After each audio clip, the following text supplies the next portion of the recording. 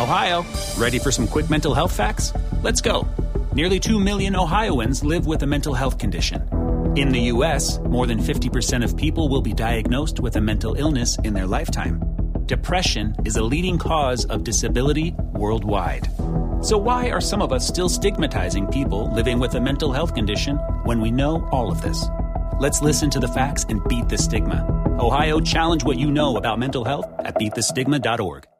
Before we get to today's episode of Five on the Floor, make sure you check out one of the great sponsors of this podcast and the other podcasts in the 5 Reasons Sports Network, and that is AutoNation. They're the largest auto retailer from coast to coast, and their friendly and knowledgeable staff here in South Florida will help you save big on a huge selection of new cars, trucks, and SUVs. Toyota, Honda, Chevrolet, Mercedes-Benz, and much more. And if you're looking to buy pre-owned, shop AutoNation's huge selection of one-price pre-owned vehicles, all clearly marked with one price, the lowest price guaranteed. Or if you just want to get rid of that old car, turn it into cash today, get a top dollar offer and a check the same day. They'll buy your car with no purchase necessary. Your check engine light on right now. Get the services you need at low AutoNation prices, oil changes, tires, batteries, and more, all for less. Call or visit AutoNation.com to schedule your appointment today. All right, but here's the thing. I used to say that a lot. If you're in the market for a new car, make sure you DM me at 5 Reasons Sports on Twitter. That's the number 5 Reasons Sports. I will give an AutoNation senior manager your information, with your permission, so they can reach out to you directly and walk you through the buying process. So no waiting online, no getting lost in the sauce or any of that stuff. An AutoNation senior manager will reach out to you directly. And now, on to today's episode. Welcome to Five on the Floor, a Miami Heat and NBA podcast from Ethan Skolnick with Alphonse Sidney, a.k.a. Alf954. Brought to you by the 5 Reasons Sports Network. Welcome into the latest episode of the 5 on the Floor podcast. I'm Ethan Skolnick here, as I usually am, with Alphonse Sidney. You can find him at Alf954. You can find me at 5 Reasons Sports and at Ethan J. Skolnick on Twitter. Make sure to check out the other podcasts in our network. People ask how. It's very easy. Just go to your podcast provider, whatever it is. It could be Stitcher. It could be Podbean. It could be Google Podcasts, Apple Podcasts. And Tune FM or whatever, Tune In, whatever it's called. All of these different podcast apps, okay, Pocket Cast, and even Spotify, and just type in 5 Reasons Sports. You'll find all the other podcasts in our network. 3 yards per carry, of course, gearing up for the season with the Dolphins. The Fish Tank had their first ever training camp episode. They had 4 current Dolphin players on there, including former Cane Alan Hearns on there telling training camp stories. It's great stuff. And also, of course, 5 Rings Canes with Josh Darrow, David Lake, and also with Andrew Ivins. I was with those guys at Canes Media Day the other day.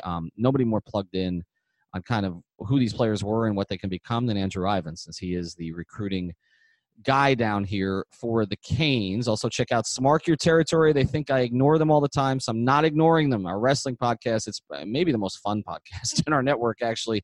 So check that out. And, of course, Light Skin Opinions will be back when Alf and friends stop losing the file. All right, let's get to the Heat. That wasn't my fault. I know. That's Parrish's fault. Blame Parrish. Blame Parrish. If he's listening, Parrish, your fault. All right, so we're going to get back to the Heat today. We hit like 5 topics the other day, and people say it's the offseason. It's like this is really the offseason. Like this is not the July offseason. This is like the dead part of the NBA schedule, and yet there's still shit to talk about. So let's get to 3 things today, and let's hit – this was my plan for this to be the first thing. Are we going to go over all of Magic Johnson's list? I think we need to make our own lists. Right? Have you seen all of Magic's list?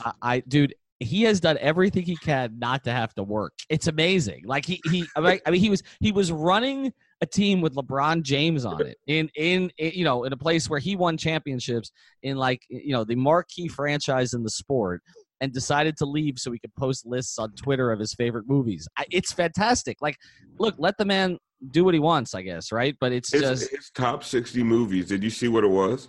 Well, I saw that he had. We could debate this another time, but I mean, it was The Godfather and everything else in alphabetical order. Yes, I know. Well, is that why he had Boomerang ahead of Coming to America? Yeah, it was the entire list was in alphabetical order. It's just he's an icon, man. But he's one of a kind. Look, I go back to I was in college when news broke of the HIV situation, and was it 91, right? And Yes. I remember writing columns about that and everything because everybody was like, so I mean, at the time, the culture at the the time and kind of what HIV diagnosis meant and all that. And we didn't think he'd be around in 5 years. I mean, like now we're 28 years later or something like that. He's making lists in alphabetical order on Twitter. So But I guess look at the bright side. It used to be a death sentence. Oh, I know, and now They said Eazy had AIDS, and 2 weeks later he was dead. Right. I mean, now Magic only had HIV, and that's a whole nother conversation. But right, and yeah, also, but it's just amazing. I'm sure he got the absolute best treatment at the time, right? But it's great. Magic, thrive, but yeah, the lists are interesting. We're not really going to talk about that. We're going to talk about something else that's happening on social media. And this one cracks me up because it's just I just honestly think that these guys are fucking with us now. Like it's just some of it was real because you knew it was real behind the scenes, like Jimmy Butler, the hey big head and all that with Dwayne. Okay, that's a relationship and Dwayne knows stuff and whatever. But like this latest thing is that what was it? Butler followed Beal on IG, right? Yeah. And then John Wall followed Kelly Olynyk of all people, but not Justice Winslow. So now the assumption is that John Wall is being traded to the Heat and Justice is one of the players going back the other direction. Like this is where it's August. What's today? August 15th. I got to pay my rent. August 15th. The latest Heat promo on Instagram, about a month ago, it had Justice, Bam, Myers Leonard, Tyler Hero, and Jimmy Butler was a promo. Now it's just Jimmy Butler, Tyler Hero, and Myers Leonard. Right. So Justice and Bam are gone. Justice has vanished, right? But also, wasn't there something else on social media with like Spoelstra, with like Justice in a training room, and Spoelstra watching him, or is that an old photo that people are posting? I don't know. Who knows? I can't keep up with all the nonsense. Yeah, I think it's old because Eric told me he was going out west, so I don't even know that he's in town anymore. But so anyway, okay. So what do we make of this? Because the Bradley Beal thing has to sustain us, right, for the next 9 months, right? Like the Jimmy Butler thing did. Like we're gonna. Yeah. I mean, you and I are gonna pound this on a million podcasts. Like I have a guy who listens to this pod, and he sits above where Riley and Zoe and Andy typically sit at the games, on the baseline. Well, Riley sits at a couple different locations because he always sits by that tunnel, and you kind of see who's in his seats that day or whatever, if he's with Chris, his wife, or he's sitting, or sometimes he sits in the baseline and Zoe sits in the baseline line. Andy, and last year, it was fascinating because, it was one guy who I know who has season tickets, but they're up a little bit. And he would send me photos of what game was on the television on the monitor that they were watching, and it was always Minnesota, right? And then but then a little bit it was Washington. So I guess this year it's going to be Washington, right? Like we're going to be watching is Jimmy Beal Jimmy Beal. Yeah, see, I'm doing it myself. Is Bradley Beal frustrated, right? Is Washington losing by 15? And all the rest of that stuff. Yeah, we're going to watch every face he makes, every gesture, every. If he posts on Instagram, oh man, it's hot in Washington today, we're gonna be like, oh look, he's talking about heat. Right. Exactly. We're gonna dissect everything he says. It's gonna be a long year. Yeah, exactly. So but what do you make of it? I mean, are they? Is this legitimate, or are they just messing with everybody? I think there has to be some of it. Like, I mean, they know what's going on, right? They know, and it wasn't just Kelly Olynyk. I think he followed Tyler Hero and followed a few guys from John Wall did, a few guys from the Heat all in the same day. I don't know they have to know what's going on, right? But the thing, right? They have to know, but they have to be aware. But why are you okay? So all right, you get a new job, right? Okay, or you got the potential of not even you get a new job. You got the potential of a new job, okay? And so I mean, do you automatically like, oh, I'm gonna follow those 6 people right now at this time? No, right? That's why I think some of this is staged. Like it's just it's too convenient. It's like. Well, I mean, also, I need to know what Tyler Hero's doing on IG in case I'm trading. Yeah, just in case I got to play with him. Like, it doesn't make any sense. Like, it's never a precursor for anything. Like, every time someone's like, oh, such so-and-so deleted all their pictures with their team's logo on it from their Instagram.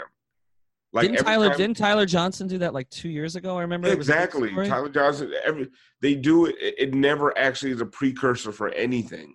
Like if we go back to all the Instagram and Twitter tea leaves of people following, unfollowing, deleting photos, James Johnson has deleted all of his photos like 4 times. Right. And what people don't realize too is sometimes they're deleting photos for a reason that has nothing to do with basketball. Exactly. Also, I mean, let's be honest here. Okay. Maybe they weren't supposed to be in a certain place at a certain time, right? Like, I mean, this is, that's normal human behavior. That's not specific to the NBA. I've dated women who delete their IG photos every 3 months. Like, they're not joining the Knicks. Like, right. Well, the state of the Knicks. They might. Right. They could use. The last girl I was with had handles. Like, they could use her. All right, we're just gonna move on from that. Look, Alf, I don't make much of this. It's fun. I'm glad it's happening in August. Today is August 15th as we're taping this. This is the literal dead point of the NBA schedule. I mean, we are doing because we are now a month away from all of the free agent activity, and we are now a month away from training camp. This is this is ground zero. Okay, there's nothing going on. And so, you just had the schedule, so you don't even have that BS to look forward to. So that's why I think this has become a story, and they are bleeping with everybody at this stage. Like, that's my view on it. I don't think it means anything. Heat fans are creepily stalking Bradley Beal. No, they are. But I think in this case, okay, so that's an interesting point you raised. They are. There's no question. The Heat fans can be absolutely creepy about that. Probably the creepiest. But the thing about it is, I don't think they're doing it. I don't think it's going to bother him.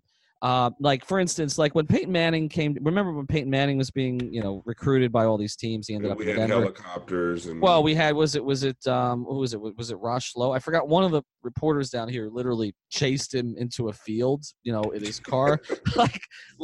So that didn't go over very well. I actually think what happened in Toronto with Kawhi, with that kind of circus, I don't think it made any difference because, as we found out, he kind of was trying to head to do what he did anyway. He had made his decision already. Right, but I don't think it necessarily was a positive when you had a guy who really didn't want attention and was getting that much attention.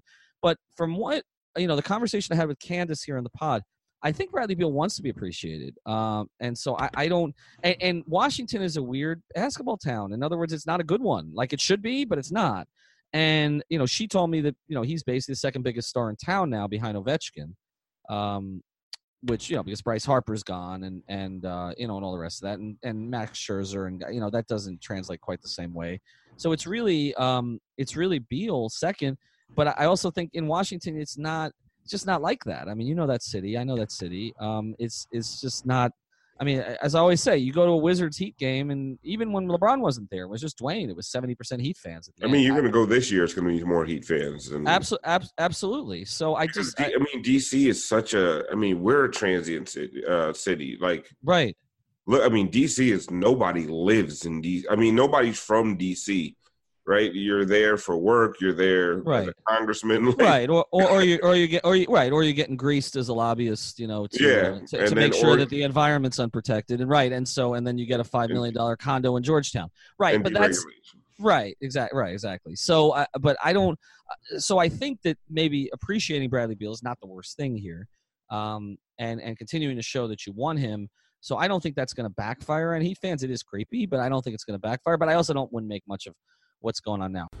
Another of the great sponsors of the 5 Reasons Sports Network. I can attest to this personally because they just threw out my traffic ticket for me. It was no problem, no points on the license, no other details that I had to deal with. You've got to check out the law firm of Seltzer Mayberg. You can find them at onecalllegal.com. That's onecalllegal.com, or call 1-855-5000-LAW, 1-855-5000-LAW. They handle cases including but not limited to car accidents, slip and falls, and of course traffic tickets. And they've got a new 15,000 square foot office, which we work out of at times as well, on I-95 in North Miami. They handle cases from all over the state. They got a special now. If you mention 5 Reasons or 5 on the Floor, they will take care of your traffic ticket for $49.95. Go check out that price somewhere else. You're not going to get it. Call now, 24/7 service for a free consultation. That's onecalllegal.com, 1-855-5000-LAW, Seltzer Mayberg. All right, let's get to topic 2 here today. And this actually started, I mentioned this on the pod, the timing of this actually started with a Sunday afternoon. We have nothing else to talk about, and the vodka's $20 for unlimited for all day. Conversation with Shandell Richardson of The Athletic. Oh, I did slander. I know. I know.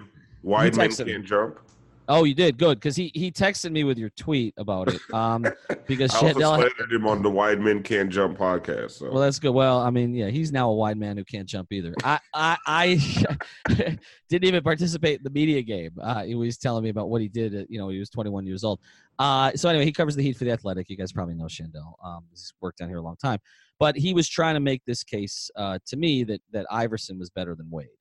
And he was basically getting shot down by everybody, so I threw it on social media. I mean, he's in South Florida. We're in Fort Lauderdale, so he's going to get shot down, but it's another of his terrible takes. But then, just coincidentally, NBA 2K, which, by the way, my Twitter feed will be back on there this year, NBA 2K came up with their list of the all-decade teams. And really, the ones from 70s, 80s, 90s didn't bother me at all. I thought they actually pretty much got it right. I mean, it's hard to. I didn't see a lot of the 70s. I would have put Dr. J over Kevin McHale in the 80s. I agree. I do agree with. Well, I think yes, I agree with that. I think with Dr. J, it's a little complicated because later on in that decade, he trailed off pretty good. He was better in the 70s than he was in the 80s. Right, and some of it, he was better in the ABA than he was in the NBA, and so I think that plays into it. But that 83 team, which we've talked about, was a great, great team, and he was, along with Moses, the best player. I think that one's a little complicated. But the one that came out in the 90s, the 2000s, do you have it up? Because I just lost it. Do you have what the team was for? Oh, I mean, I don't have it up, but it was Iverson, Kobe, LeBron. Right. LeBron, Shaq. Here we go. Let me just give everybody all of them. Okay, so we'll go. The '80s team. Okay, was Magic and Michael. I mean, yeah. I would put Magic on a top 60 list too. One of his top 60 lists. Larry Bird, yes. And then Moses at center, which is you can make cases for other people. And then yeah, you could. Yeah, right. And then McHale, which I agree with you. You could have put Dr. J on there. I also think I mean, you look at other forwards you could have put there. I can make a case. I know most people won't. I can make a case for James Worthy over McHale too. Yeah, I was going to say that as well. I think James. What happened to Worthy is that he just was in the shadow of Kareem and Magic. Right. But greatest finisher of all time, by the way. Greatest break finisher, in my opinion. I'm not talking about highlight dunks. I'm talking about greatest finisher on the break. That guy in transition, running the lanes over. That was and much more skilled. That, like you're saying, much more skilled than he had opportunity. The best third option in NBA history. To me, that's not even a question. I would agree. I would agree. So I can, but yeah, I mean, I can see McHale over him, but yeah, Dr. J is, I mean, certainly in terms of impact on the league, I mean, it's not close. Like it's Dr. J over McHale all day long. And it's not just because I hate McHale's politics now. It's just generally. I mean, those teams were in. McHale was a great, great player, But Dr. J was the best player on his team. Again, a great championship team. I would agree, even more impactful than I would argue, even more impactful than Moses on that team, and was, in terms of, like I say, impact on the league, a transformational figure. It's Dr. J. It's not Kevin McHale. So I would have gone Dr. J. All right. So nobody's YouTubing Kevin McHale highlights. Correct, except Kevin McHale's crazy wife. All right. So anyway. Check out that Twitter feed, by the way. All right, so go to 1990s, right? Okay, so I had a hard time arguing with this either.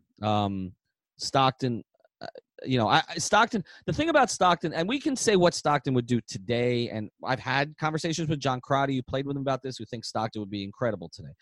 You can argue that it would be difficult for him to keep up with some of the athletes today, but the reality is Stockton is the all-time leader in steals and assists.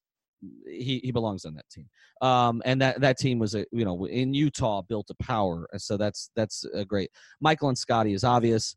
Akeem is obvious to me. I mean, there are others in there, David Robinson, etc. Akeem was the transformational center of that period. Yes. You can make and then Carl. I mean, Carl won, and whether Carl should have won the MVP or not won the MVP, Carl, again, with Stockton, those five, it's hard to argue with. I don't think that one's even particularly close, to be honest. But then you get to the 2000s, all right? And this is where it gets a little controversial. Shaq and Duncan, obvious. LeBron, obvious. Kobe, obvious, right? Okay. Iverson. So I was trying to figure this out on Basketball Reference, and I'm just not very good at it. So if Christian, if you're listening and you want to give me a 10-minute tip, I'm good at it, but I'm not like Nikias Christian level good at it. All right. So I'm terrible at it. Yeah, I know you are. So they that's have why synergy. That's why I didn't even bother with you on this. Yeah, but, you asked, I was like, what? What's no, Basketball Reference? Right. So I was trying to do a side-by-side comparison of Wade and Iverson and Nash for the 2000s, because Heat fans can be myopic about this. So their whole argument is based on Wade versus Iverson. But, I mean, Steve Nash did win 2 MVPs in the decade, and basically his offense – which was his offense, okay? Yeah. And now I know he gave it all up on the other end, but his offense was the best offense pretty much every year he was playing as a starting point guard. So, you can make a case for Nash, but let's just look at Iverson and let's look at Wade. And also, again, Jason Kidd existed in the 2000s. Absolutely. Okay. Which that always. Listen, I'm not a huge fan of Kidd, right. Off the court stuff, and also he was a Maverick. Right. But I mean, I think we just forget how great he was. No, and he was a triple-double. I mean, the Jason Kidd triple-double is named the Jason Kidd triple-double because of him. So, but let's look at the side-by-side's a little more complicated than I wanted it to be, but let's look at just the 2000s, all right, with some context. Dwayne Wade didn't enter the NBA until 2003, okay? So I think what a lot of Heat fans are doing here, this is not an argument of whether Dwayne or Iverson is better. That stupid argument that Chandel made, I'm not even going to entertain, because Dwayne Wade was much better than Allen Iverson as a two-way player. Just was. I mean, Iverson was a steals guy, but you couldn't put him. The steals thing always bothers me, because a lot of guys who are high up there in steals gamble a lot and put a lot of pressure on the rest of their defense. So steals, to me, as a defensive metric, and I think a lot of guys who study stats will tell you steals as a defensive metric, even blocks sometimes, but steals overall as a defensive metric is so flawed. Well, the problem with Iverson was, who could you put him on, right? I mean, they even, because the other argument with Iverson, and I remember Chandel and I having this conversation with LeBron and Dwayne, because one of them, I can't remember, I think it was LeBron, agreed with Chandel, and Dwayne agreed with me that I said, Allen Iverson was a 2. And he said he was a point. I said, no, he was a 2, but they had to hide him defensively on point guards. First of all, because he couldn't guard up. Yeah, so, he couldn't guard. You had to hide him defensively on point guards, and he needed the ball in his hand so much you might as well call him a point guard. But he was you're right, he was a shooting guard. He was a 2, right. But he kind of – now these days it doesn't really matter, right, because these days most of your point guards are combo guards, really. And so it's different, and Iverson ushered that in. And our bodies come in different shapes and sizes, so doesn't it make sense that our weight loss plans should too? That's the beauty of Noom. They build a personal plan that factors in dietary restrictions, medical issues, and other personal needs so your plan works for you. Noom doesn't restrict or shame when you want to treat yourself. Their flexible program focuses on progress instead of perfection. You don't have to give up carbs or anything. And with their daily lessons, you can learn something new about your food choices every day. After just a few days of using the app, I learned how to recognize cues for overeating and how to choose the right foods to feel full. Stay focused on what's important to you with Noom's psychology and biology-based approach. Sign up for your trial today at Noom.com. That's Noom.com. And check out Noom's first ever cookbook, The Noom Kitchen, for 100 healthy and delicious recipes to promote better living. Available to buy now wherever books are sold. And look, if we're going to argue about impact on society and the game, you can make a very strong case for Iverson over pretty much anybody. So you can make that, as much as Dwayne has become, an international icon and fashion and on wine and all this stuff. Iverson was a movement, right? He represented something to a lot of people. Dwayne doesn't do that. Dwayne's admired, but he doesn't represent something. But what you're saying right now is the movement he created, the fact that he was so cool, right? Like he was such a hip thing, like Iverson, the cornrows, the clothes he would wear, the fact that practice. The fact that his wardrobe made David Stern change the rules of how you had to dress coming to games. Like all that societal and cultural impact, I think people overrate the hell out of Iverson. And honestly, I'm not here to bash the guy, but he's completely overrated. Like people talk about that game against the Lakers in 2001, I believe. Yeah, game one. Where he stepped on Lou. And the Lakers were undefeated going to that series at finals. And, Iverson, they took one game, right? And he stepped over Lou, and it was iconic. The rest of that series, somebody pointed out on Twitter, Lou locked Iverson up. Yes, yeah. For the next 4 games. But the thing with Iverson, like we do, people have blinders on when it comes to him. Like he got locked up by Tyronn Lue for 4 games, right, in a final series. I think he shot like 36% over the next 4. Look, and some of it was on that team he had to, right? I mean that was along with the 07 Cavs, probably the 2 worst finals teams we've seen in the past 20 years. I mean, there were some Pacers teams and some Nets teams. Pacer? Yeah, no, the Pacers. I covered that series. No, that team was better than the Sixer team. I'm saying they were better, but that was a pretty. I mean, the East was really bad. No, it was. But that team, with Reggie and Jalen, the way Jalen was playing that year, at least there was a legitimate second. Their bigs were good. They rolled Smits, the Davis guys.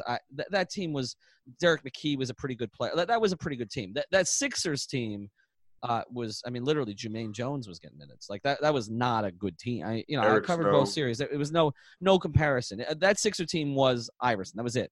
But I agree with you that he's been overrated. Now, okay, but let's do the comparison. So when you're comparing the 2000s, you have to take into account that Dwayne was at Marquette for part of this. Okay, so and in those 3 years that Dwayne was at Marquette, one of which was Prop 48, but Iverson averaged in those 3 years 31-1, led the league, 31-4, led the league, 27-6, averaged 42 minutes, 43 minutes, and 43 minutes. I mean, these times were different. No load management, right? For a kid, a guy. That size, okay? Pound for pound, he's one of the best players ever for that size. Right. But he's also historically inefficient, and that's okay. So let me give you the numbers. So those 3 years, he shot. Give me the efficiency numbers. He shot 42%, 40%, 41%, 3-point percentage. He was never a real good 3-point shooter. He shot, but he was never that high volume either. In 2001. He took 25 shots a game. 4 of them were threes. Different time. But a 32%, 29%, 28% from 3. So his effective field goal percentage for those 3 years was 45, 42, 44. That's putrid. Right. That is really, really bad. And so he also we mentioned steals. He also led the league in steals all 3 seasons. Yeah, and but he also led the league in turnovers, one of them. He had his assist to turnover first year, 4.6 to 3.3, 5.5 to 4.0, 4.2 to 3.5. So he was what he was. He was a low efficiency, high turnover player, which Dwayne was neither of those two things. If you give Dwayne 25 shots a game. Yes. Well, let's look at it. Okay. Let's see. Dwayne got the most shots that Dwayne ever averaged in a season was 20.5. And that was 2008-2009, which was his best season. What was his efficiency that year? His effective field goal percentage that year was, hold on. I know some people don't love that stat, but it's what I have to work with right now. His effective field goal percentage, let me find it. Advanced. Okay. Was, where the hell is it? Sorry. We do this stuff on the fly. Here it is. Okay. Was 52. 52. Yes. Okay. So here, career-wise, okay. Dwayne's this to me is the case for, again, we're touching on just decades here, but if you're talking an overall career, to me the case for Dwayne, other than being a better defensive player when he was engaged in it, is that his effective field goal percentage for his career was 49.5. The effective field goal percentage for Iverson never had a season that high. So that was Dwayne's and that was Dwayne's career, and Iverson never had a season that high. His career was 45. So you're talking basically 50% or 45%. And that, again, accounts for the fact that Dwayne was not a good three-point shooter either.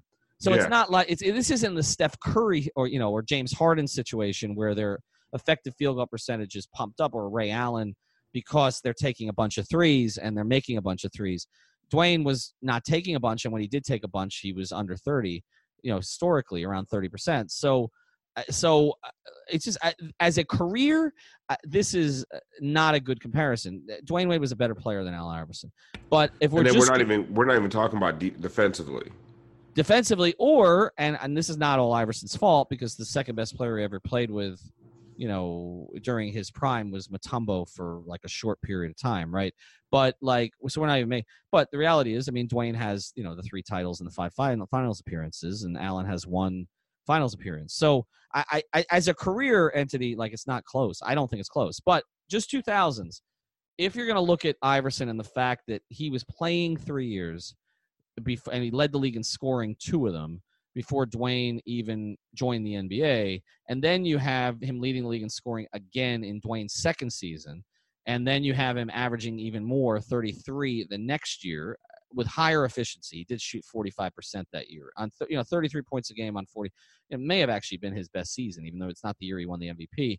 And then, didn't really, trail off until he kind of hit the wall. So he was traded to Denver, remember?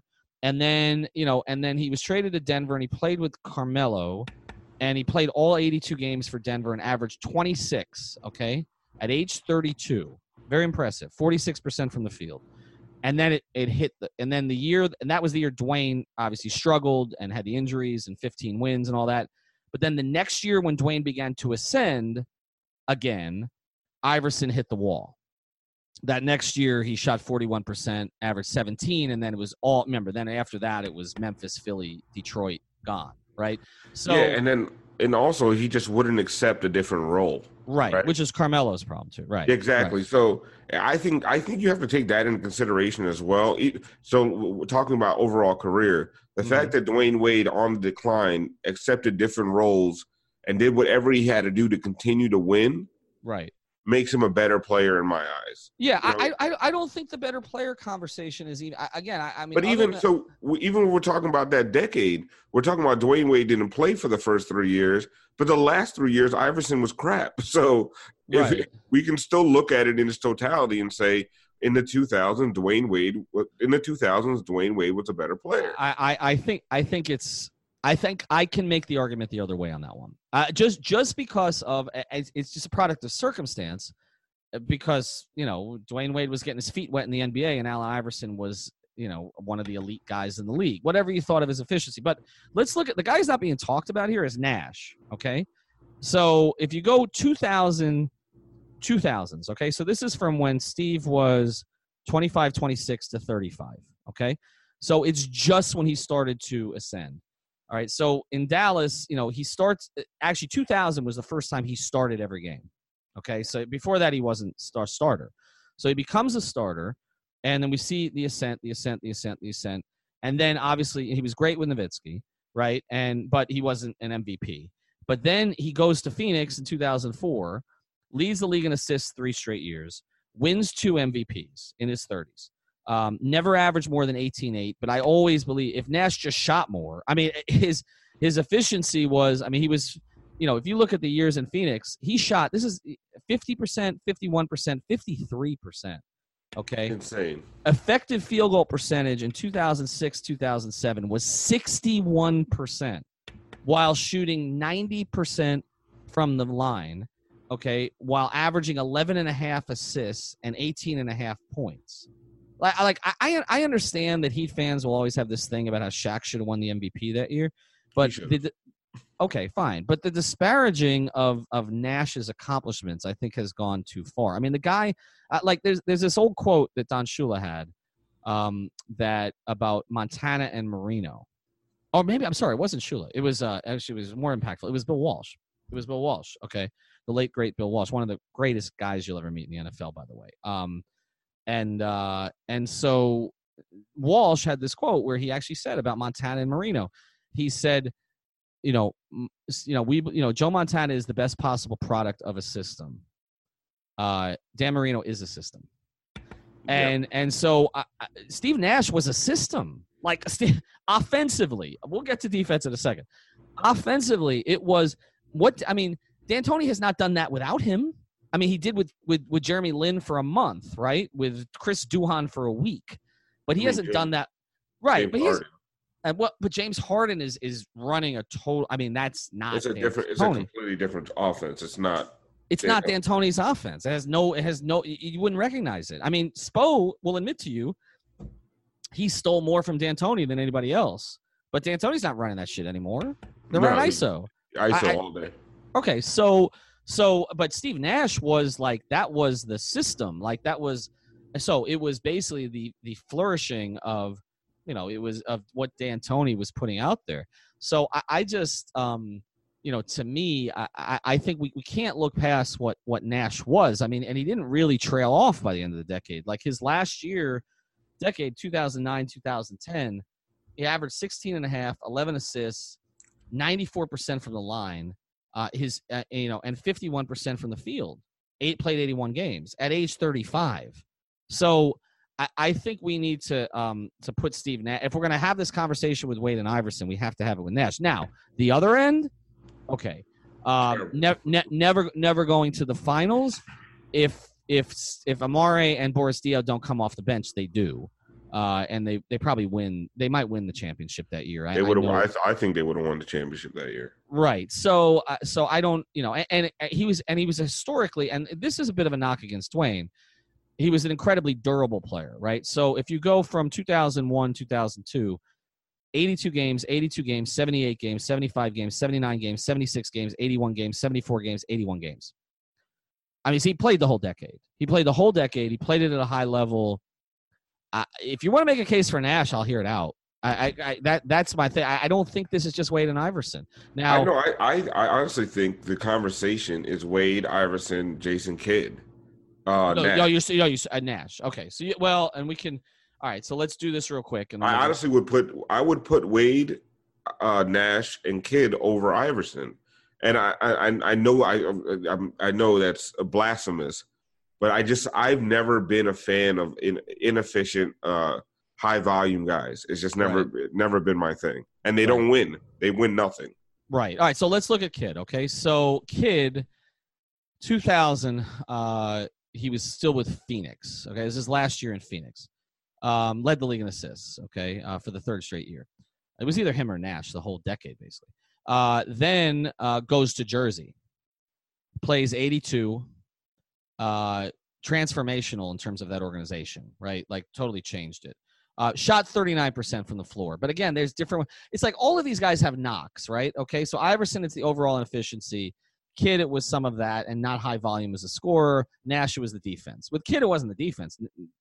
Kidd defended. So that's okay. But, and averaged 9.9 assists. Next year led the league in assists for Jersey. Also, averaged 18.7. Another great year for Jersey after that, okay? I mean, really strung together between age 28 and 33, like 6 really strong seasons for the Nets, all in this decade, before he ended up back in Dallas, and then was more of a backup. I mean, he was kind of a part-time player. I shouldn't say that. He started the first 3 years he was back in Dallas, so he did start those first 3 years, and actually, of course, we know what happened in the finals. That the third year actually of the 4 years. So, and then was with the Knicks, and then he was phased out. So he wasn't as much of a factor coming out of that decade. But through most of the decade, you can make an argument for Jason Kidd too. I mean, as far as Kidd versus Nash, I know there are Mavericks fans who probably have that conversation, right? Like, because they have relationships with both of them. And that's an interesting historical argument. But you could throw Kidd in there too. I think Iverson of the four may have been I agree with you. He may have been the wrong choice. Maybe. I put him fourth on that list. Yeah. Because and we're not going straight point guard, shooting guard. Like no, they're not. They're not. Argument, oh no, they went for a point guard. First of all, Iverson. That's a sketchy argument if you're calling Iverson a point guard in the first place. Right. And if you are going to go straight point guard, then Nash and Kidd need to be considered before Iverson. And if you're just going for two guards, I think you put Dwayne Wade above all of them. But like I said, I think Iverson comes in fourth in that conversation. All right, the 2010s here, Curry and Harden. It's hard for. I feel like I've been debating Harden so much on Twitter lately, but it's hard to argue. Curry is a given. We can have conversations about maybe other guys at the 2 spot if you're not a fan of some of the things Harden does. But as we've said, the 2 spot has been pretty much barren, for a while. Since Dwayne and Kobe were the top guys. LeBron is obvious, Durant is obvious, and Dwight Howard, to be honest, is obvious. I know people don't like to hear that, but he is early in the decade. People hate on Dwight, but Dwight should have been MVP the year Derrick Rose got it. Right. That was Dwight's year. Right. And that was right. That was so now Dwight again has played for 35 teams since. So I understand why, but it also tells you how the center position has changed, right? It's just there's not a lot there. And so for that's been sustained for an entire decade. So anyway, interesting conversation if you want to check it. Now, Dwayne in the 2010s, I don't think you can make an argument for. He was. Yeah, I hear people talk. Like when that other all-decade team came out. Yeah. People and Dwayne Wade. I think Dwayne Wade was first team on that, or he was third team. Third team on 2010s. Yeah, people were mad about that. I'm like, man, that was generous. It was generous. He was not at the. I mean, pretty much, Dwayne's injury-related decline sort of started, about the second season of the Big Three. Where he just couldn't stay on the court as much. And so, no, I mean, you can't make a case there. All right, last thing here on the Heat specifically, we'll do this quickly. Dion Waiters and James Johnson. I don't want to talk about the contracts anymore. It is what it is. And we don't need to talk about what happened last year as much. Just this. Do you believe that they can be we see the shape that they're in. So clearly – they got the message or they got healthy, and maybe they got both, right? I think it's both. Right, so they got both. Do you believe that the two of them can be big contributors this year? I'm not going to say I believe because, honestly, I'm not going to get let down again. Fool me once, shame on you. Fool me twice, shame on me, that kind of thing. But if they are, right, and this is what I've been saying, I think those two guys, healthy, in shape, engaged, make this Heat team way more dangerous than we're even thinking, right?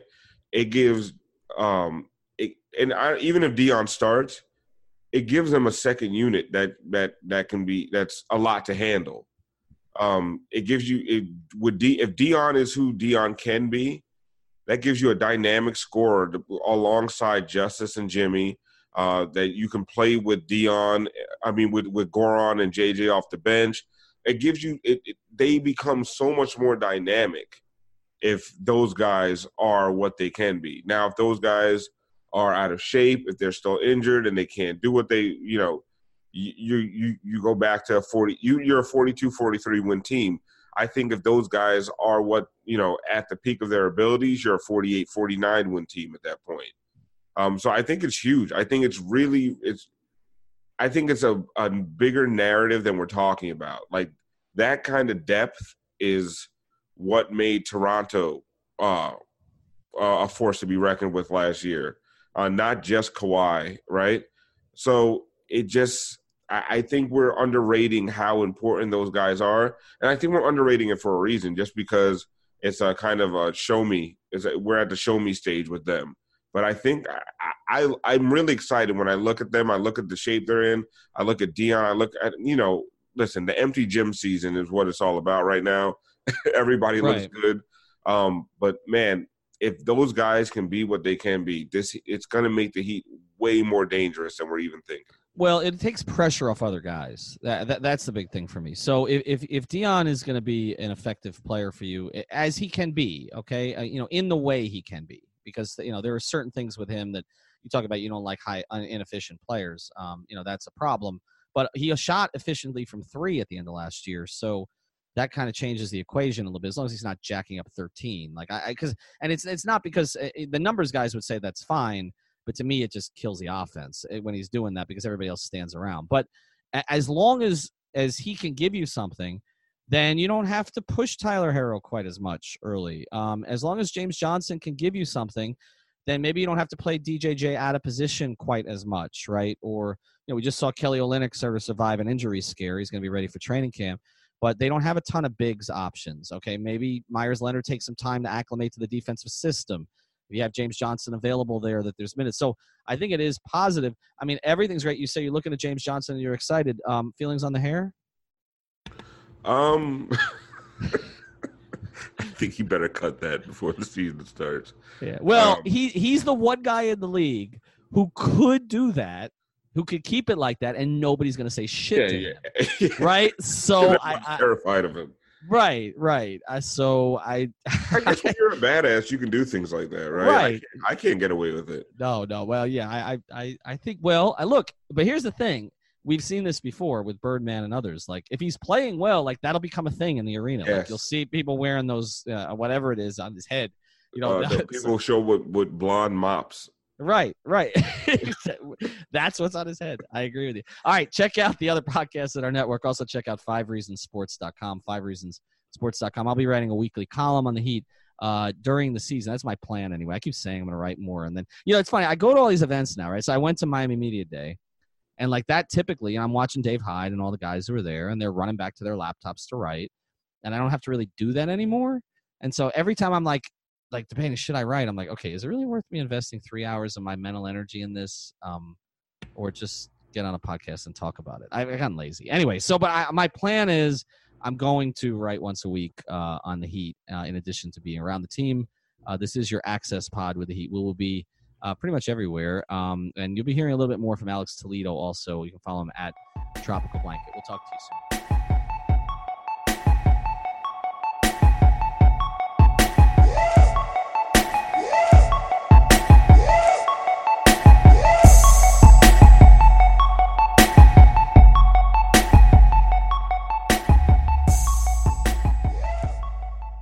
Support for this podcast and the following message come from Corient. Corient provides wealth management services centered around you. They focus on exceeding your expectations and simplifying your life. Corient has been helping high achievers just like you enjoy their lives more fully, preserve their wealth, and provide for the people, causes, and communities they care about. As one of the largest integrated fee-only registered investment advisors in the U.S., Corient has deeply experienced teams in 23 strategic locations. Corient has extensive knowledge spanning the full spectrum of planning, investing, lending, and money management disciplines. Leverage Corient's exclusive network of experts to craft custom solutions designed to help you reach your financial goals, no matter how complex they may be. Real wealth requires real solutions. For more information, connect with a wealth advisor today at Corient.com. That's Corient.com. Corient.com.